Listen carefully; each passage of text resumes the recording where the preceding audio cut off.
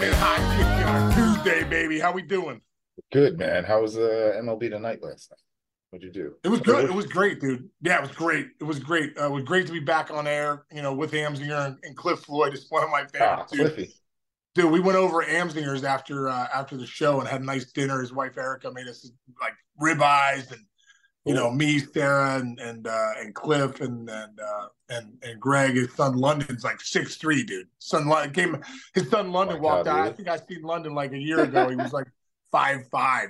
That's Comes funny. out at 6'3". Yeah. So we had a nice little dinner. Dude, Cliff is one of the funniest guys. We just He's had so some funny. I had him laughing so hard, dude. I thought he was gonna have a heart That's so attack. good. Nice. Dude, I was up grinding, dude. I was up super late because I did a whole show after the late football game last night with Chase and Trey. Dude, I gotta ask you a question. So Nick Yeah. Sirianni, okay, the Eagles coach. That like I think this is something that's like right up your alley. The Eagles, I think, are like 1-6 since this one incident that happened that I'll explain in a little while. And it got me thinking. First of all, the Eagles are a disaster now. So now people are like, oh, maybe Belichick will go to the Eagles. Like everybody's getting fired. Every coach is getting fired in the NFL. Like they all are. There's already Really? eight. There's already eight gone. There's already eight openings. And Eight openings? yes, Wow, dude. I'm not dude. paying attention. Wow. It's crazy, man. They call it Black Monday. Is It was it, like wait, McCarthy didn't get fired of the Cowboys, did he? not yet, but I bet he will. I bet he will. Now, the good thing for some of these coaches is that they're gonna have to wind up somewhere because the good coaches like you, like McCarthy, like Yeah. there's eight openings. Somebody he's definitely one of the eight best coaches in the NFL. So I'm not Yeah. too concerned for some of these guys now. But here's the thing that like so Nick Sirianni's a fired up Eagles coach, and when they were winning, especially early in this season, looked like they were going to go to the Super Bowl, like no questions asked. He started getting like loud and whatever, and there was this one game. After the game, somebody had a video of him going into the locker room, and he was like cursing out Chiefs fans, and he was like, "Yeah, well, we're the best, whatever." And so here's the thing I always think about with myself. You know the term like hubris from when Odysseus in the journey where like it was like hubris. Whenever he got cocky, the gods would like blow the wind at him, and he would have to go start all over again from his like journeys and whatever. And there's the same kind of thing in sports. It's like how do you balance as an athlete or as a coach that confidence compared to cockiness, and like talk about like how important that is, and how the cocky guys don't really ever fully get the love of like their teams or their players. Yeah. Dude, it's such a fine line, Chinch. Dude, it's funny you said that because last night watching, I think about this when guys are getting interviewed after a big win. So Baker Mayfield last night was getting interviewed after the win, and I'm thinking to myself, if anybody any bulletin board Right. material, just say it was a good team win. You know what I mean? Move on. Like Andy Goff, they asked Andy Goff after the game, even with the Rams, when they won. Was this personal? And he was like, "Listen, it's a good team win." Like he nailed it. Like, dude, don't give anybody any bulletin board material. That was Belichick's one of the big things. Like, just Right. shut up, do your job, shut your mouth.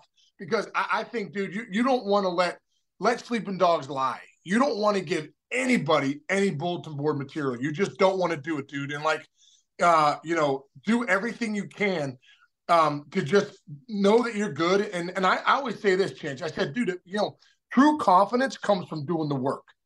Like true confidence is inner trust in yourself.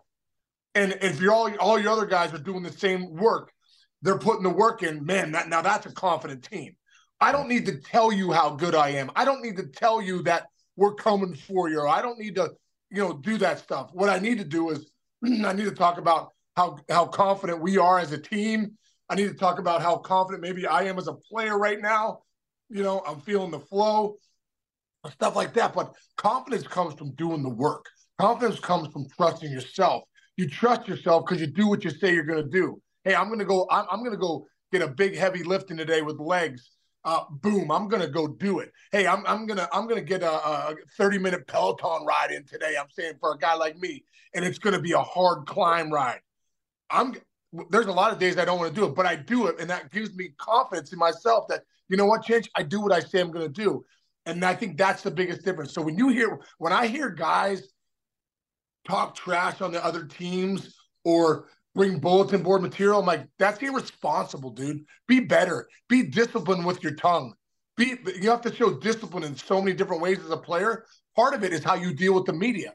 Part of it is not to give that other team that you're going to face next week or tomorrow night any bulletin board material, any more reason to beat you.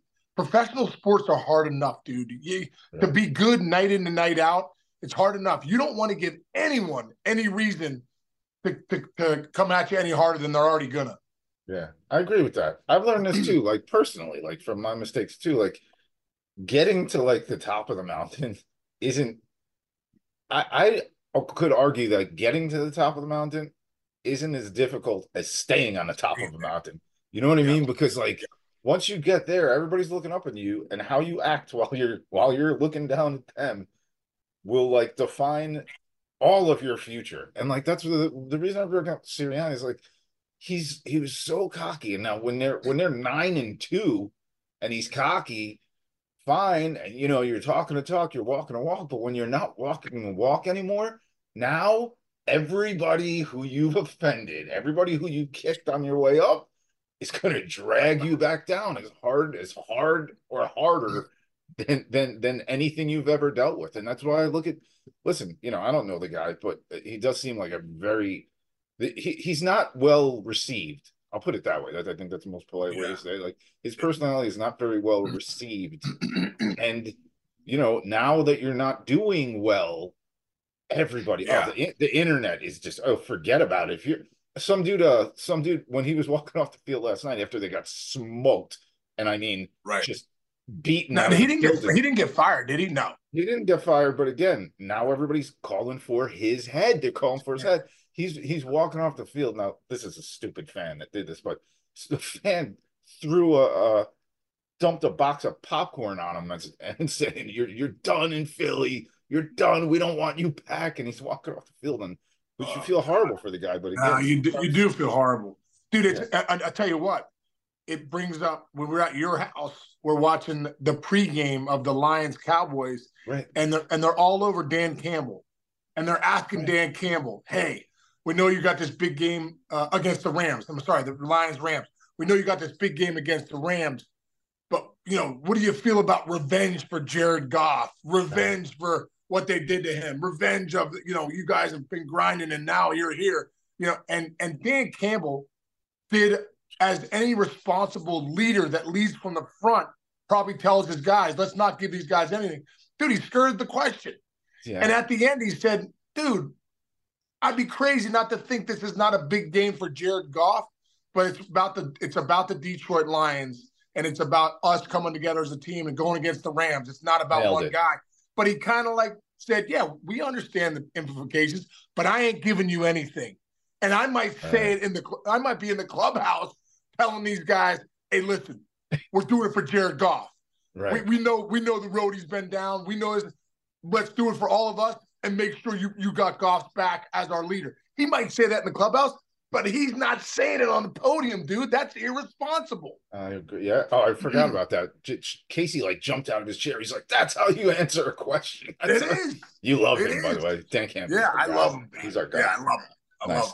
All right, we're both grinding today. We snuck this one in, folks, because we miss you and we miss each other when we don't do the show. But we're both running around. You got a meeting in a minute and a half. Yeah, I'm doing top 10 first baseman, so I'm locking into that. Oh, locked in. My brother Rob's coming over for lunch, dude. It's so great to have him back home on Long Island. He's gonna come. We're gonna go out to lunch. Go to a place called Bigelow's Clam Shack, dude. We didn't get a chance to go. Next time you come, greatest New England clam chowder in the history of the world.